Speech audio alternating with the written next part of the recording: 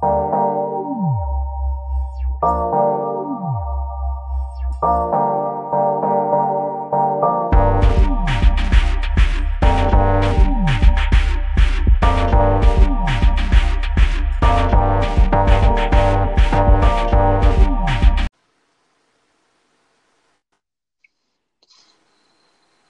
we're back. Finally, after so long. I feel rusty. I do too. People probably thought we died. I mean, I thought I was going to die. Oh, right, because you went to Alaska, and that's why we couldn't record. I had to be on a plane, and you know how I am on planes. So yes, I do. An anxious wreck. All I know is I look down on my phone, and it's just text message. Yeah, like my entire will and testament, like in a series of text messages. Yeah. If you never hear from me again. Yeah. So how was Alaska? It was good. I went up for the Yukon Quest dog race. So it starts in Fairbanks, Alaska, and it's 1,000 miles, in 8 days. I can't believe that's a real thing. Oh, it gets even better. Like because it goes to Whitehorse, Yukon, in Canada. Whoa, yeah. That's up north. Yeah, like it's actually so far north. I forgot how long it takes to get there. It took me like 11 hours. Yeah, it was a long trip. To get That's there. crazy. But what I found really interesting is I thought it was just like the dog race, but apparently there's also an ultra marathon where like humans do it without the assistance of animals. So how does that work? Well, it's a completely Canadian thing because only Canadians would think this is like fun. Right.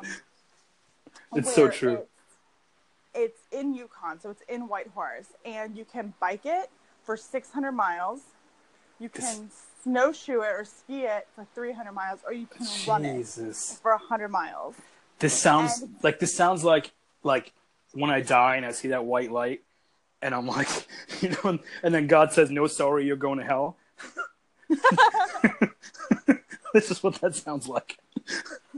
It's so funny you say that because I was just reading this. I've kind of fallen down this rabbit hole of like reading about like the Antarctic explorers of like the early 20th century. Yeah. And there was a team that was stranded in Antarctica, and they had to just kind of wait it out because it's like 1912 and like there's no one's coming for you. Right. You know? There's no radar. There's no radio. You just have to survive. And in the journals, they're like, I don't know if it was Shackleton himself or it was one of his men, but they were like, I don't know why we have convinced ourselves that hell is hot. It's absolutely cold. I thought you were going to say, I don't know how we convinced ourselves that this was going to be a good idea. Oh yeah, no, it's funny because like journal filled with regret. It's totally like miserable in a lot of ways. Mm-hmm. Because as you know, like I got hypothermia. Yeah, you did. Which is hilarious. Which is like not a thing. I guess I thought that people like really get. Right, it's one of those made up things. Right, yeah. I was like, oh yeah, like if you go to like Antarctica naked, you'll get hypothermia. It's like depression. No, I'm joking. I'm kidding. Yeah, it's not a real thing. But yeah, I ended up being hypothermic. Not severely, but badly enough to like you would have scared some sense into me. Mm-hmm. But did it? But it didn't. Right, of course not. Because now I'm like, I really want to do the ultra marathon in the Yukon. Seriously? You're gonna do this? I'm like, Is that why when I called earlier you were like training?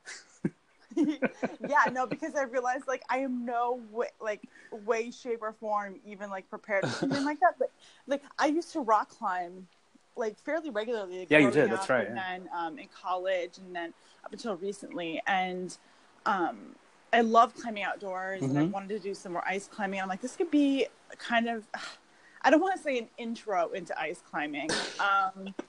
But at least there's like a primer. Yeah. And if you want to tap out, then you can. Right. But they actually had to pause it this year while I was up there because it was negative 45 Celsius.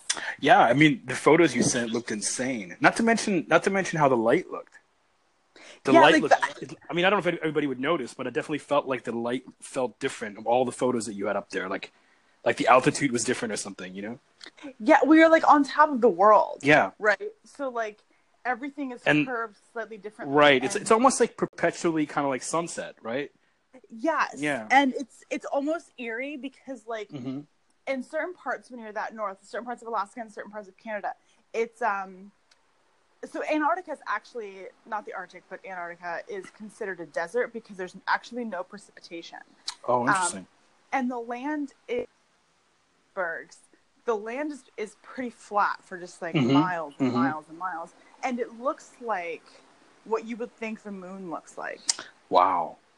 And actually I wonder if they ever shot anything up there. Probably too cold. I think you probably could. I mean, the reason they had to pause the race was because people's backup generators for like heat and stuff, they were breaking. Jeez. They were freezing. And there's actually, so whenever you park your car somewhere, you actually have to hook it up to, it's like a series of blankets to keep your fluids in your engine from freezing. What's funny to me about what you're saying is that, like, you know, when Canadians go to the States, it's like you guys are so like wimpy about the winter. Not all of you. Obviously, New York is different and so forth. But the further south you go, the worse it gets. But now I realize there's people that are even more badass than us Canadians. Who probably look at us the same way. Look at these guys in their winters. Yeah, like northern, like Yukon Canadians. Yeah, exactly. Like, we must be like such like children to them. Oh yeah, no, it's like next level. I actually a guy scolded me because I was wearing like North Face insulated hiking boots. Right. This is the day that I got hypothermia. Okay. And this guy like scoffed at me when I was like outside. He's like, "You're gonna lose your toes wearing those." Wow. And I was like, ha, ha, ha. And I was like laughing about it, and then turns out like I was literally like being treated for hypothermia 2 hours later. Jeez. And I thought that they were like legitimately. Yeah, like be fine anywhere else. Because like living in cold parts of the U.S. and also living in Canada, like I'm like decked out in like North Face and Patagonia, like legit. Anything insulated, you're good. Yeah. Yeah, but like it's next level, like rugged. That is insane. I've always wanted to go to like Anchorage because it looks so surreal in movies. Oh yeah, Anchorage is beautiful. We flew over it. Yeah. So I've always been curious about Alaska. So now that you've went, it's kind of like, nah, I don't think so. I'm good. Well, to be fair, Anchorage is in the south. So Anchorage was 20 degrees Fahrenheit. Okay. So that's like, I want to say... colder than where you were or warmer? So much warmer. Right, that's what I thought. It's like 0, I believe. Or maybe like -1, -2 Celsius. But not anything near how cold it is the farther north you get. That's crazy. But yeah, it was intense. And the reason I was freaking out on the flight was because like apparently the jet stream changes when you get that far north. It gets a lot stronger because of the magnetic poles of the Earth, which makes sense. Really?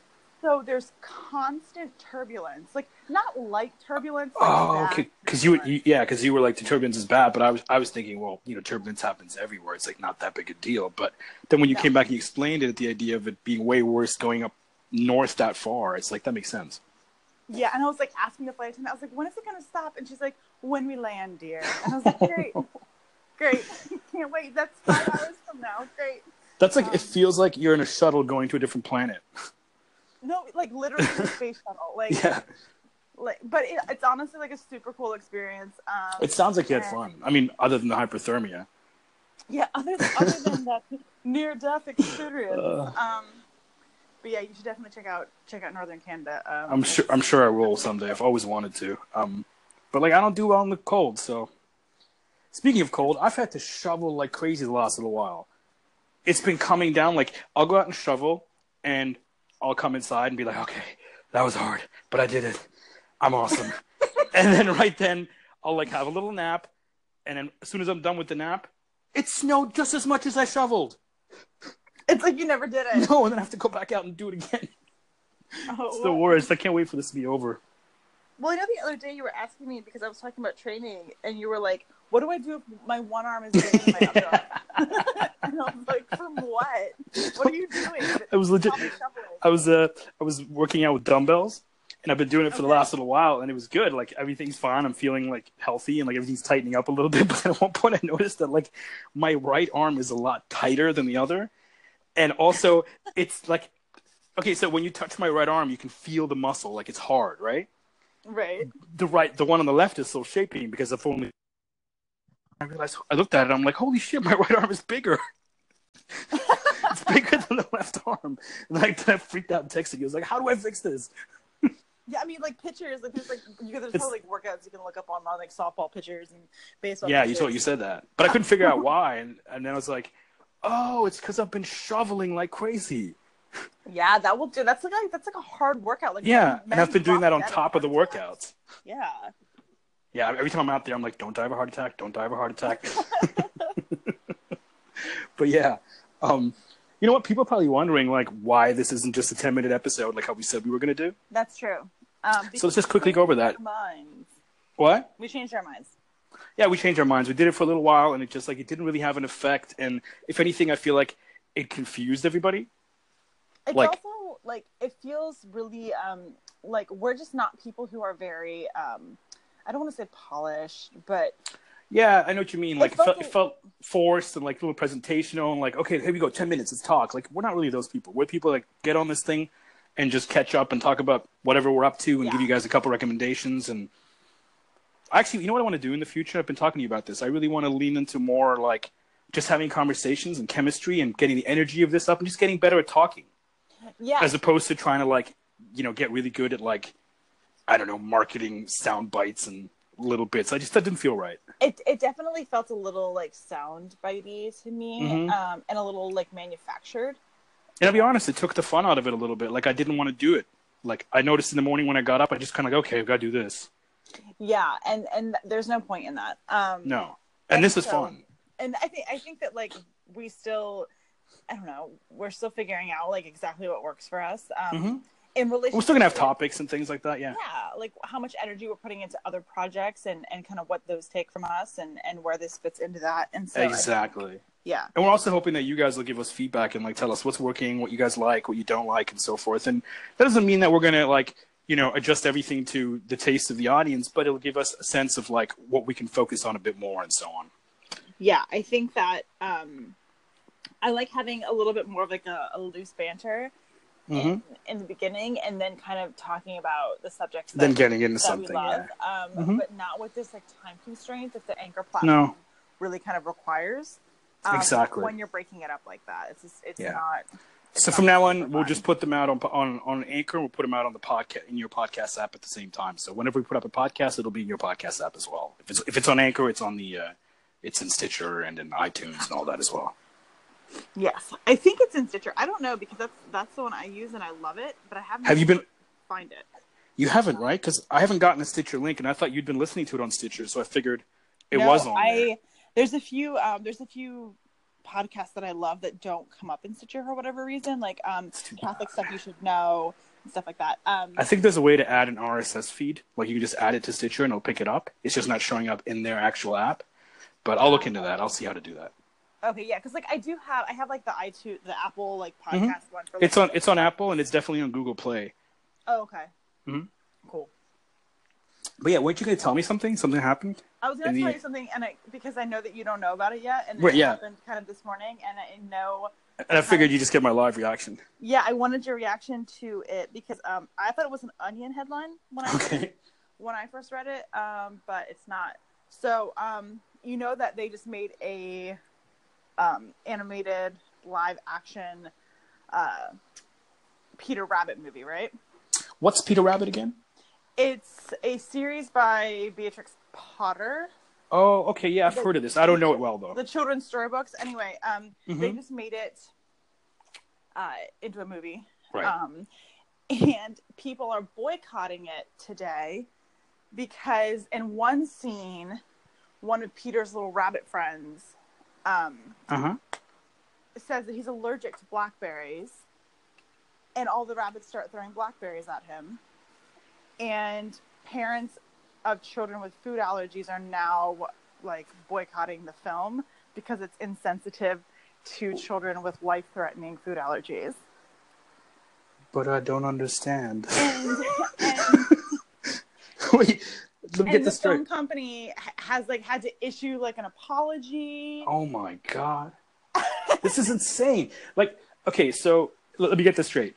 In the movie when they're throwing the blackberries, I can't believe this is a real conversation. Yeah. When they throw the blackberries, like, is it to like humiliate him a little bit, and then like the character has to like become a hero or something like that? Well, so this is what's interesting to me because first of all, I just want to go on the record as saying that the only people who are complaining and boycotting this film are all American. From what Of course. it looks like online. I'm gonna. Okay, go on. I was about to get myself in trouble. Go on. Beatrix Potter was an English Right. writer, and her books in the typical European tradition are dark. That's what I'm thinking, and like it's like Harry in the Harry Potter books. He goes through some shit. You have Like to other kids go make fun of him, and I wonder if that would shit. fly Yes. today. That's where the lessons come from, right? Is like Do you think if like she released that book today, Harry Potter, like it would have, like, I don't think it would be received the same way. Kids would love it, but there would definitely be more outrage, especially with all that like Christian, magic. And I wasn't It'd be worse allowed now. to read them as a child. That's what I mean. Yeah, it'd be even worse now though. Because they were satanic. Right. And But so all those people now have a Twitter voice, right? Like, yeah, no, exactly. Like people. Like oh my my parents. god. Because I'm assuming in the book, it's not like, it just can't be. It's got to be like a story point, right? I'm sure I haven't seen the film, and also like what they're trying to do is like they've adapted it, right? There has to be some like malice and some unkindness, and then like some darker parts. Yeah. To get the true voice of like the book itself. Well, I feel like a lot of British children's books and stuff are very influenced by Roald Dahl. Okay, yeah. Right? And Roald Dahl was like very dark. Like I remember reading some of those books as a kid and just being like, like the characters, they're in danger, like real stuff happens, not everything turns out well. I think Lemony Snicket is kind of like that too. Yes. So those were like my favorite books. I know my kids' favorite books and stuff are the same stuff. It's the same stuff. It's like a little bit dangerous and edgy, Well, even Peter Pan. Yeah, exactly. And it's all the stuff that you remember. Yeah. Well, a lot of the great, what we consider like classic children's literature in the West is, and there's actually a lot of, and I'll even go as far as to say like Persian children's literature is actually like quite good, and it's the same thing. Like there's a lot of like darkness into it because lives were darker then, whether it's World War I. Of course, that makes sense. Yeah, it was different times. Much farther back, yeah. But it still feels wrong to like inoculate children from anything that's like emotionally difficult, I just don't understand. I mean, I do understand that like maybe what you do is you have a conversation with your own child at home that says like, hey, if you have any friends who are allergic to food, maybe don't throw them at them because they could literally die. But like that comes down to like parenting, and like I feel like what people are expecting is that like the media and art and culture should be parenting your children for you. I'm also just kind of, my mind's blown because this is just an assumption, but I'm assuming in the movie if the characters are throwing stuff at like one of the rabbits who's like whatever, it's like a point. Like you're probably supposed to feel bad for that rabbit. Yes, I'm sure. Right? It's not just because. Yeah, so I'm like, are people just flat out missing the point of like drama and stuff like that? Like I don't know. It's weird. It just seems like people don't understand storytelling anymore. Well, I was going to say, like, just from knowing you and knowing how film works. Right, yeah. That every single second in a film has a purpose. Exactly. Like, there's nothing that's thrown in there just because. So if there's a character that's being, like, going through something emotional, or even if one of the characters in this case is like being really mean and not you're showing that he's mean because later on you're going to have to like get revenge against that character, or you're showing that this person, like the main character, if he's getting blackberries thrown at him, is like he's like the underdog, so later he's got to win and we root for him because he got all this stuff thrown at him. I don't know if that's what happened in the movie. It could be the other way around, that like the good guys threw it at the bad guys. That would be a little weird. This is classic storytelling 101. Like this is so weird to me. Like this is not a difficult thing to understand, that like this is how storytelling works. That's exactly how I feel. It makes me wonder if people are just getting denser because we're dumbing down stuff so much when it comes to movies with like apologies and like like diversity, which is a good thing, but it's starting to be like people aren't in the real world anymore. Yeah, You know? I just can't. That's what I'm struggling with too. Like I think that there's diversifying is a great thing. It's a great thing, but it should still I feel like to some degree should still represent the world. Right. But it seems to me now, like if you go according to TV, everybody has a best friend that's brown and black and Chinese and gay and like everybody has like one token friend. I don't think that's the real world. All the bases are covered. Yeah, in every show, everybody has like one brown person, one black person, one like Asian, one immigrant, one like they cover everything. They cover the whole rainbow, and it's cool. Like I really like that because it's making minorities like visible. It's giving them a place. Yeah, and like I grew up at a time when there weren't any, and it was really frustrating being a minority. Mm-hmm. But now it's getting ridiculous because now I don't recognize any of that anymore. Like the idea is that it's supposed to reflect life, right? Right. And now I look at it, I'm like, why does everything look like the crew of Star Trek?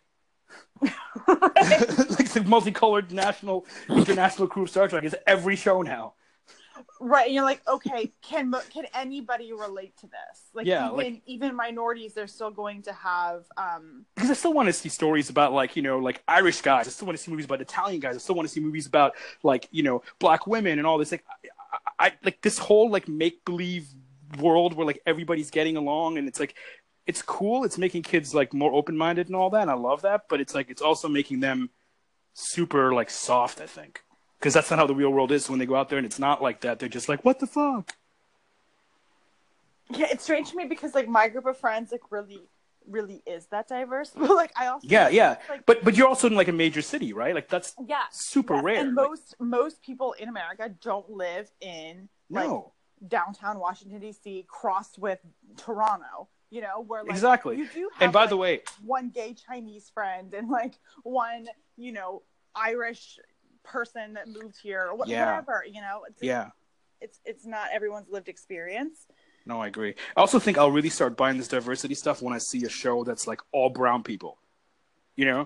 Or like when those become like the major shows that the networks are pushing, but not just like, hey, we've got everybody in here so everybody can enjoy it, Well, that's why I think that people were really, really excited last week when Fresh Off the Boat, mm-hmm.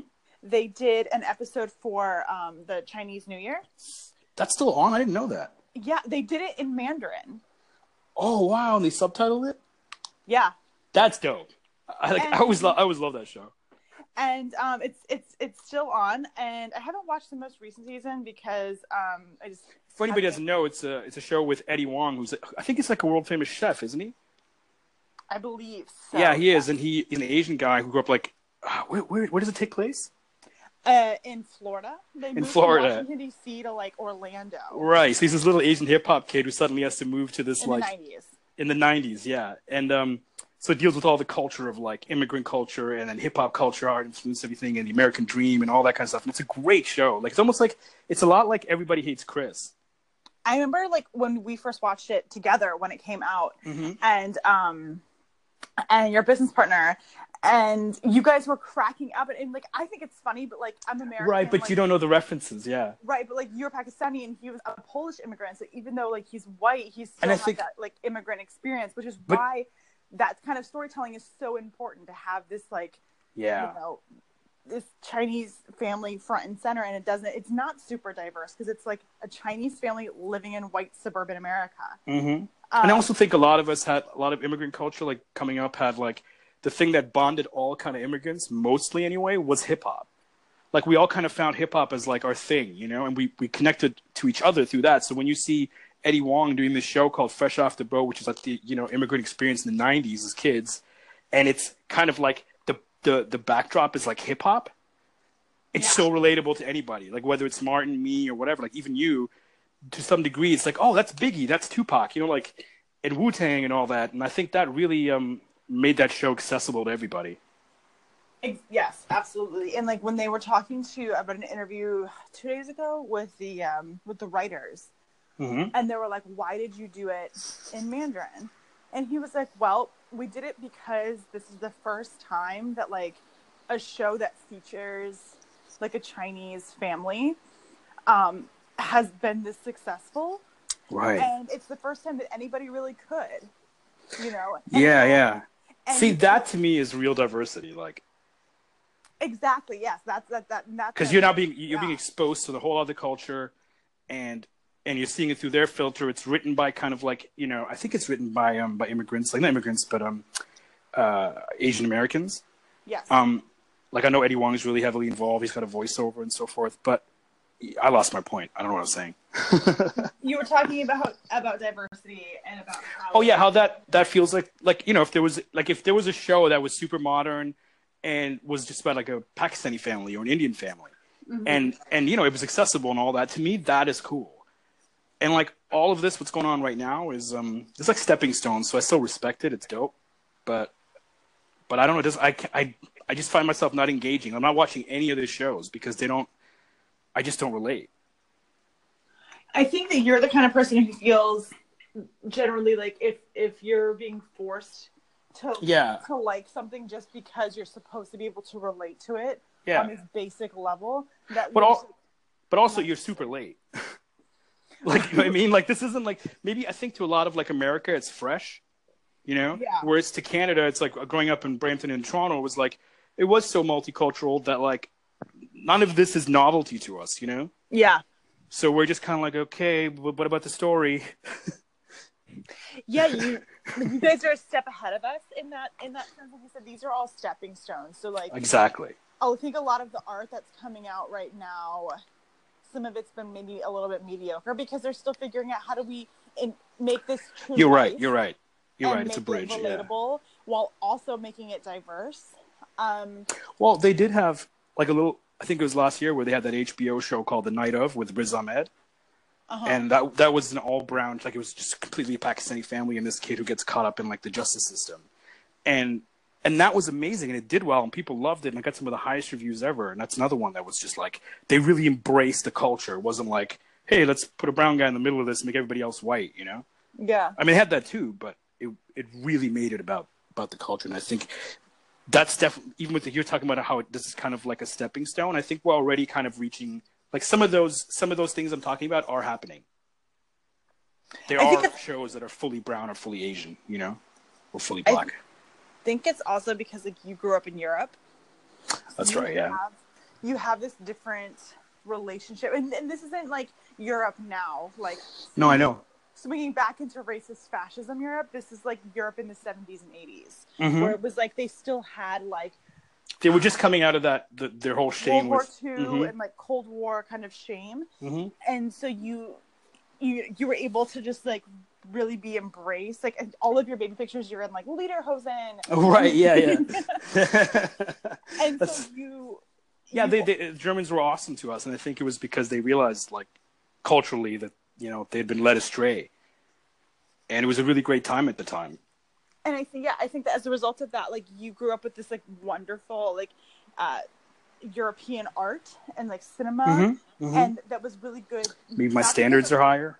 Yeah, and also just because like it wasn't necessarily catering to you in a specific way. It was no, just, not at all. Yeah, good storytelling that was also diverse.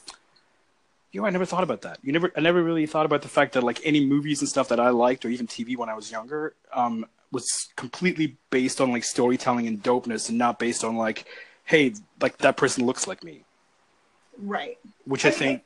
We've talked about it a lot because you've said like, oh, it would have been nice if I did have like. Of course, like, it's empowering. Stuff that was like, you know, that people that did look like me, but it never. Never stopped me in any way, no.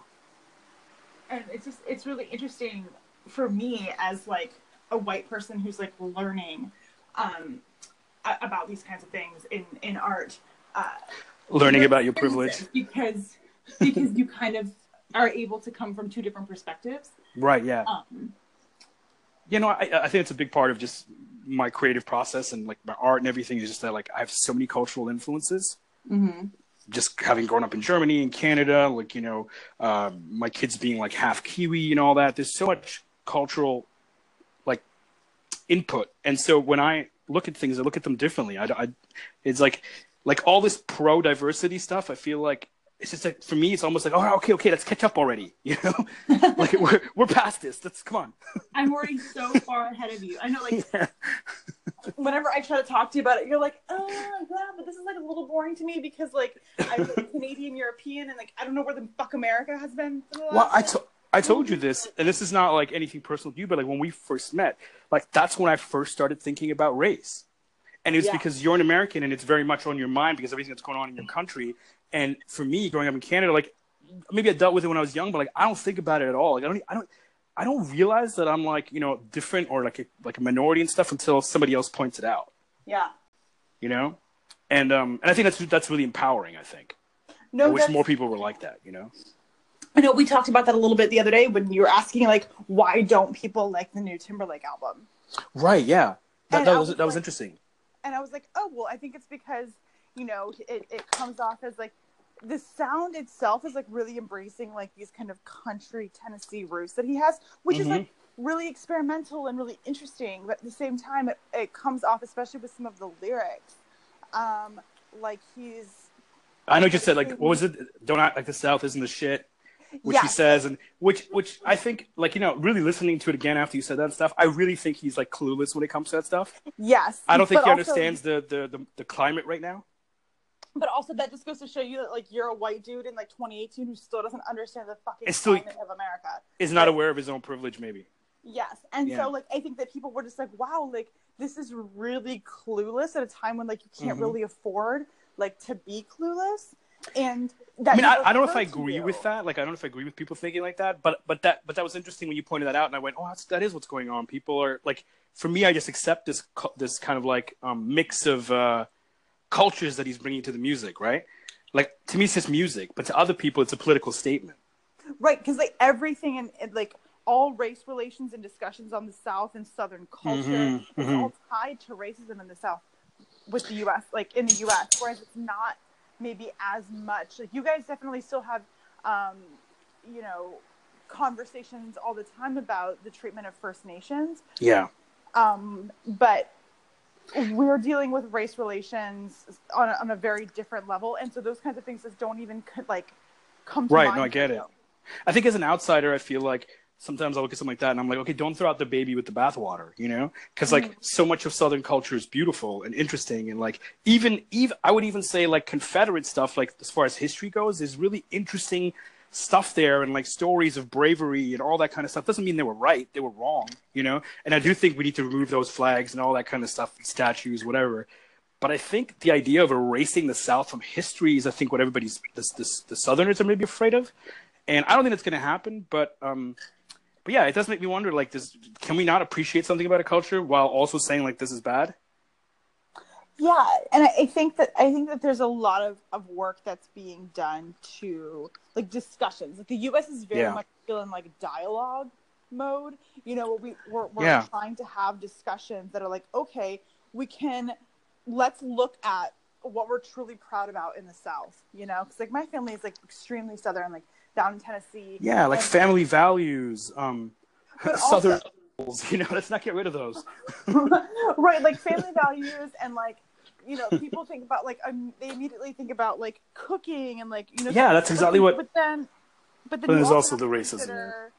And then there's the sexism, and it's not so much true. Want to get rid of those things. It's more like, let's discuss who was injured in creating these types of values and who they benefit. And I think everybody wants it to be acknowledged, right? To not just be like, okay, the South was the shit, and like we just move on like nothing happened. Yeah, and that's kind of, I think, how his album. It comes off like that. Yes. Yeah. Yes. I think when he puts out another album that's like, you know, much. I think what's going to happen now is he's going to put out another album very quickly, and it's going to be like a pop album, like old school, like Timberlake kind of thing, and that'll make everybody love him again. And then I think then this album will become one of those like minor albums that people look back at and go, hey, that was actually a lot better than I thought, you know, because the politics will eventually fade. Yeah. No, it's definitely interesting in its sound. It's playful in a way that like most people maybe wouldn't be after they've not made an album for 4 or 5 years. I'm also not listening to it super seriously. Like it's just kind of background music. So to me, it's like it's music in the major key, so it's like upbeat and puts you in a good mood. I'm not really listening to like the lyrics specifically. You know what I mean? Yeah. And that's what I like about it. I think maybe other people are taking it a little too seriously. Yeah, I don't listen to it that often. I've given it Yeah, few me either, to listens. be honest. But But I liked it. I wasn't like there's some stuff I listen to. I go, I'm never gonna listen to this. But like this was like, Jessica I will Biel listen to spoken this. word, What? like the Jessica Biel spoken word. Yeah, I'll never listen to that again. You know what? He ruined that though, because if that had just come out the way it was, you just hear it and be like, is that Jessica Biel? And it would have some like curiosity to it. But the fact that he talked about it in that interview and he said that he made it recorded on a phone and then they put the music underneath it, that ruins the whole thing. Yeah, it's You're really just like, this is weird. so whack because And like it she's destroyed the wearing illusion. a cowboy hat, and she's like, "Take me the fuck back to L.A." Like, He just seems super out of touch. she's like, "I didn't marry you to like come to the fucking forest and eat honey butter." Like, Yeah. come on. Yeah, actually, that's a good point too. I think his aesthetics on this album were, like, I think they're interesting. I like what he was trying to do. That he's trying to build like a look, but I think it was the wrong move. Like, I think the flannel and all that, like unless the music was much more Bon Iver, you know what I mean? Less beats and all that, but it wasn't. Also, he's like 3 or 4 years behind on the whole hipster aesthetic. Yeah, maybe you're right. Maybe that's what it is. He's trying to bring that hipster thing back a little bit, and it's just, yeah. Do you think he's just a dad now? He doesn't know. Like, so like when I think of like Jessica Biel and Justin Timberlake, like I think of two things. One, the picture of them at Halloween last year where they're dressed up as like Buzz Lightyear. Oh yeah. And whatever the girl cowgirl. Yeah, I remember. Jessie? Yeah. Yeah, like for their kids. Yeah. And for their son, and they look super cute, but they're like totally parents. Yeah, like, I think that's because honestly, when I see him in that interview, and even in the music, we haven't really talked about this, but there's something in his voice when I'm listening to it, and he's good, but it's lost some of the swag. Like, yeah, because it's like a dad now. He's not as passionate in his voice anymore. Like, it's almost like he's not straining as much or something. Like he's just kind of, I don't want to say he's phoning it in because that's not what it is. It's still good music, but it's like he's lost the mojo a little bit, and it's totally dad vibes. Well, and that's what it's like with like Jessica Biel, because here's like this like beautiful woman. Yeah, she is beautiful. And just like this like chill, like I don't know. She seems like the kind of girl who'd like make a really mean bean dip for like your Super Bowl party. Yeah, like she's like your friend's. She like, seems wife. You're, like, exactly. She's so hot, but I don't really know. Maybe a little vanilla. Yeah, they both seem vanilla, a little, but like makes really good snacks and just is like chill to have around, you know. It seems to me like they probably have a really great family life, but like the art popping anymore, you know. Or like I just want her to like do something cool, because like I just hate the idea of this like beautiful woman like only making art when it's like it's for so her true. husband's like weird album, and I'm like, stop it's it, so girl. true. Like, so you're better true. than this. Like you don't have to do. How do we go? How did I go God. from I really like this album and it's underappreciated to now making fun of it for half an hour? I mean, yeah. It is what it is. It is what it is. Anything you've been watching or reading or seeing? Anything you can recommend to people? So we had actually, right before I went on my flight. Oh yeah, my moment of shame. Fucked up. Big time. No, the last time I didn't. We found it. Remember?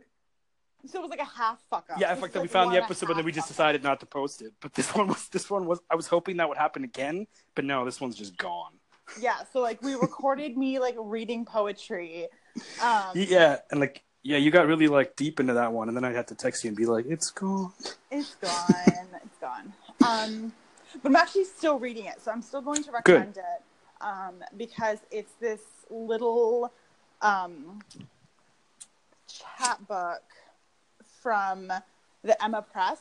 So what I love about like these tiny presses is that they do these like micro collections of poetry. It's like 30, 40 poems, like usually at the most. You said it's almost like a pamphlet? It's like a pamphlet, yeah. And it gives you like a little bit of a taste of a poet's like collection, or like. And it's called Chat Book? Chat book? Yeah. Okay, yeah. And they're usually like, they're never more than $10. They're usually like between $3 and $7. Right. So, that's affordable, yeah. Yeah, super affordable. And usually are like promoting and supporting like a small independent publisher, which is really cool.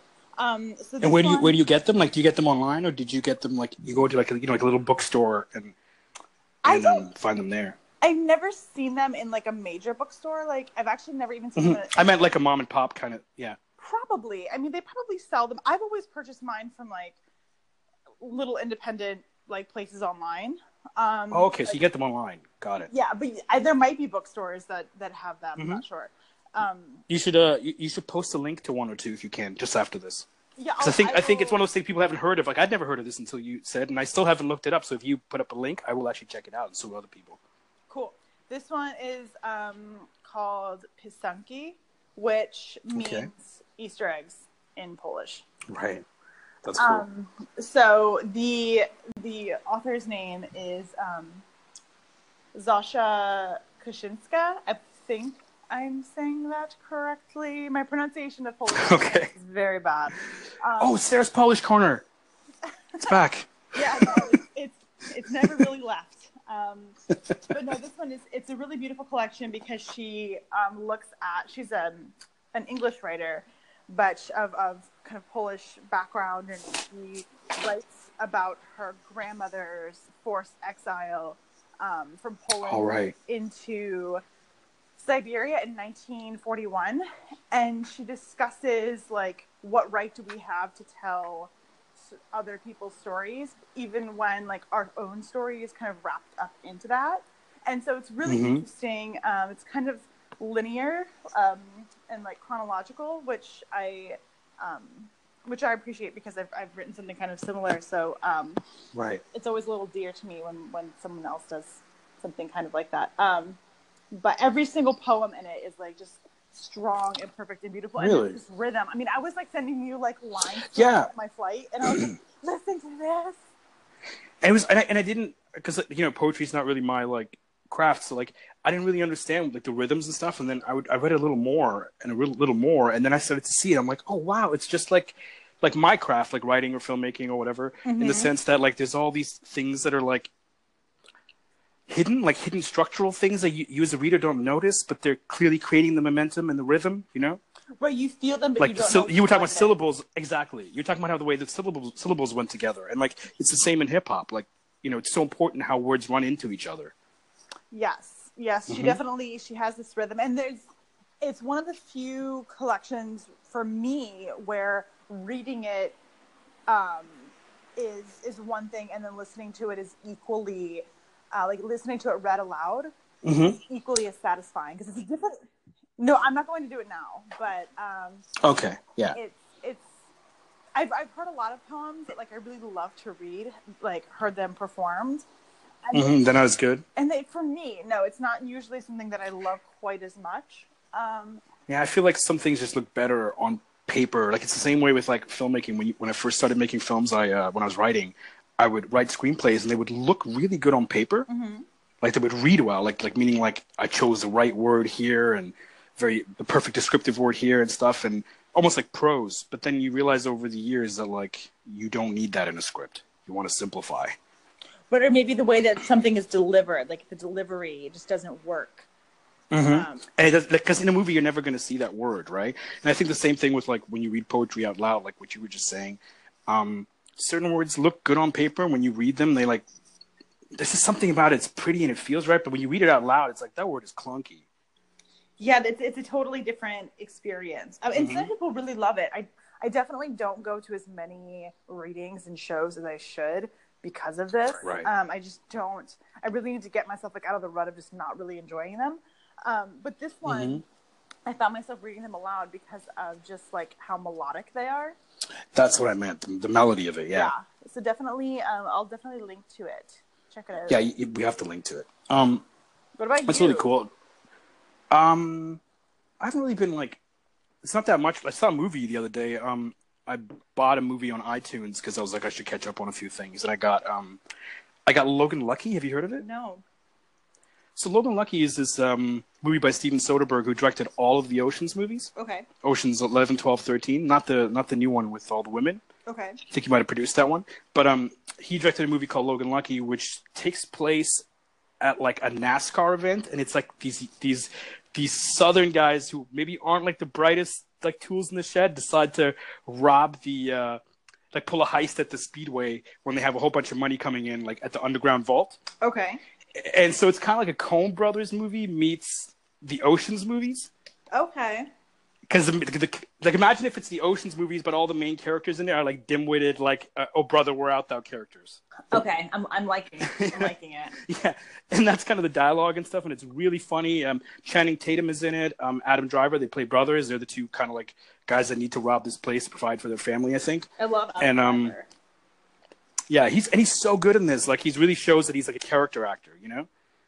And what's his name? The guy Daniel Craig. Mm-hmm. Daniel Craig's in it as like this ex-convict who's just blows up things, and his name is Joe Bang. Mm-hmm. And he's just Southern as fuck.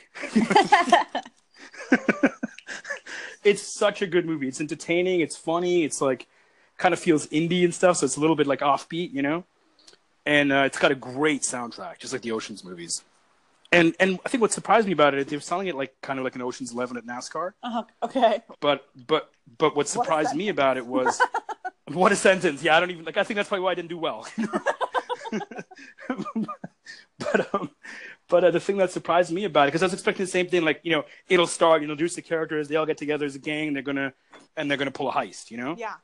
But the way it starts is like really intimate and personal with the characters, and kind of like showing their lives, and how it's like this guy just got fired from this construction job, and you know he's got alimony payments and all this, and it's done really well, like not like a TV movie, but like cinematic, you know. Ooh, okay. And then it starts to tighten the screws as they start to get closer to this idea they're having, and you start to feel like you really care about these guys. Like, what are they about to get themselves into? You know what I mean? Whereas in the Ocean's 11 movies, or whatever, the Ocean's movies, you're rooting for those guys to like take the casino. Right. Do you think there's something about the fact that they are like a little bit dim-witted that makes them more relatable? So you kind of. I think so. They're like good people at heart. Yeah. Yeah, and also like I said, like all that setup with the director really takes his time with the setup for the characters. Okay. So that by the time it gets going, you really care about these people. It's not just like a heist movie. You know what I mean? Right. And that's what caught me off guard. Like tonally, it started off really, really strong and cinematic. Like not just like a like a heist movie usually just starts with like music and all this energy, and everything just gets going. Right, it has a swagger to it. Exactly, and this kind of builds up to the swagger. So I think honestly, it did bad because they tried to sell it to like all the southern states that like love NASCAR and stuff. Okay. Thinking that they'd relate because, you know, it's got a lot of southern culture in it and so forth. But it backfired. Like nobody really saw it. Whereas I think if they just kind of like marketed to everybody and been a little bit more like, this is a good movie, you know? Yeah. People would have gone. Well, I'm actually intrigued. That doesn't often happen with movies, so I'm going to have to... If you sit down and watch it, you will laugh. Like, it's funny. It's a good time at the movies is what I'm saying. A good time at the movies. Yeah. You should rate movies, like, at the end of every recommendation. Like, give it, like, a number of stars. On a good time at the movie scale, it's 7.5. Okay. It's like an 8. Okay. Yeah. Let me see. Is there anything else I've been listening to? The Migos record. Did you listen to that? I didn't love it. Yeah, I didn't love it either. I mean, I listen on random all the time. Okay. And there are songs on there that are amazing. I'm telling you, they could have made a 12-song album that was great. But instead, they put out a 24-song album that like is just so scattered and like I don't know what to make of this. I really like the only one that I find myself like routinely kind of listening to. More often, yeah. Yeah, is Narcos. Narcos is great, yeah. I really like Emoji on a Chain. That one, yeah. There's some of them that's like fun, but then Emoji on a Chain. But like what I really hate is 21 Savage's voice so much. Oh, I love him. Zan loves him too. No, I need him to open his mouth. I know what you mean, though. Like I hate it so much. He's an acquired taste. Yeah, or like not acquired.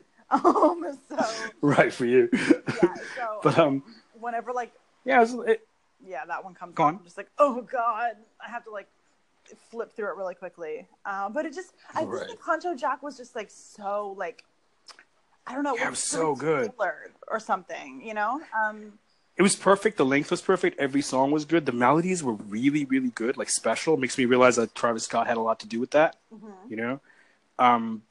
And there are, like I said, there are songs on Migos that are as good, but the thing is they're scattered around, so you don't get the same energy. You can't just play the record. You have to go and like make your own playlist or something, you know? But yeah, Exactly. apparently they released so many songs because it has something to do with like they're gaming the streaming the streaming platform. There's a loophole. So if you have like a bunch of songs, more people stream it, and it gives it inflates your numbers. So people, you know, when you see people that like got this like #1 record and stuff, a lot of it has to do with like there's so many songs that fans keep going trying to find new ones, so they're streaming it a lot more. Got it. Okay, that's interesting. Yeah, I have no idea how that kind of stuff works. A lot of artists are doing it now. They're releasing like big double albums, but my problem is they're doing it, and it makes sense because that's how the platform is or whatever. But I feel like they're kind of like selling out their brand. Do you know what I mean? Yeah, I definitely still come from a place where like I want like a beautifully curated album. I want a product. Yeah. Yeah. Whereas some people just like really want like hot singles. Mm-hmm. Well, now what they do is they put hot singles. Yeah, exactly. I think on the G-Eazy album, half of it was kind of like radio stuff, and the other half of it was like darker hip hop stuff. But for me, what it does is just like that's not like a classic album. That's just almost feels like a mixtape. Who, G-Eazy? I hate him. I don't listen to him because he broke up with Lana Del Rey for Halsey, and I have nothing good to say about that. And then they were caught on a boat doing cocaine together. Yeah, no, I have absolutely nothing to say about new Halsey or anybody who chooses to date her after dating Queen Lana. No. Well, I hope she had some kind of a comeback, but she's not doing so hot right now. No, not loving it. Where's Badlands Halsey? Where is Badlands Halsey? I love Badlands. I still listen to it every now and then. No, I remember when it came out, and I was like, "Listen to this right now," and you're like, "I'm literally working," and I'm like, "I don't care." No, but like, yeah, you did. You made me listen to it, and it was like, "This is amazing." Yeah, no, it was so good. So hopefully, and again, that's like a beautifully crafted album. Yeah, which had we always talk. You and I always talk about this, but there's a producer named Lito who was on their first album, who I really think is like the key ingredient to that. Mm-hmm. But anyways, is that anything else that you want to recommend, or? I have nothing else interesting to say because my brain is like not in podcast mode. It's like totally fried still. So. All right. So should we call it then? Yeah. Time of death. Bye. Bye.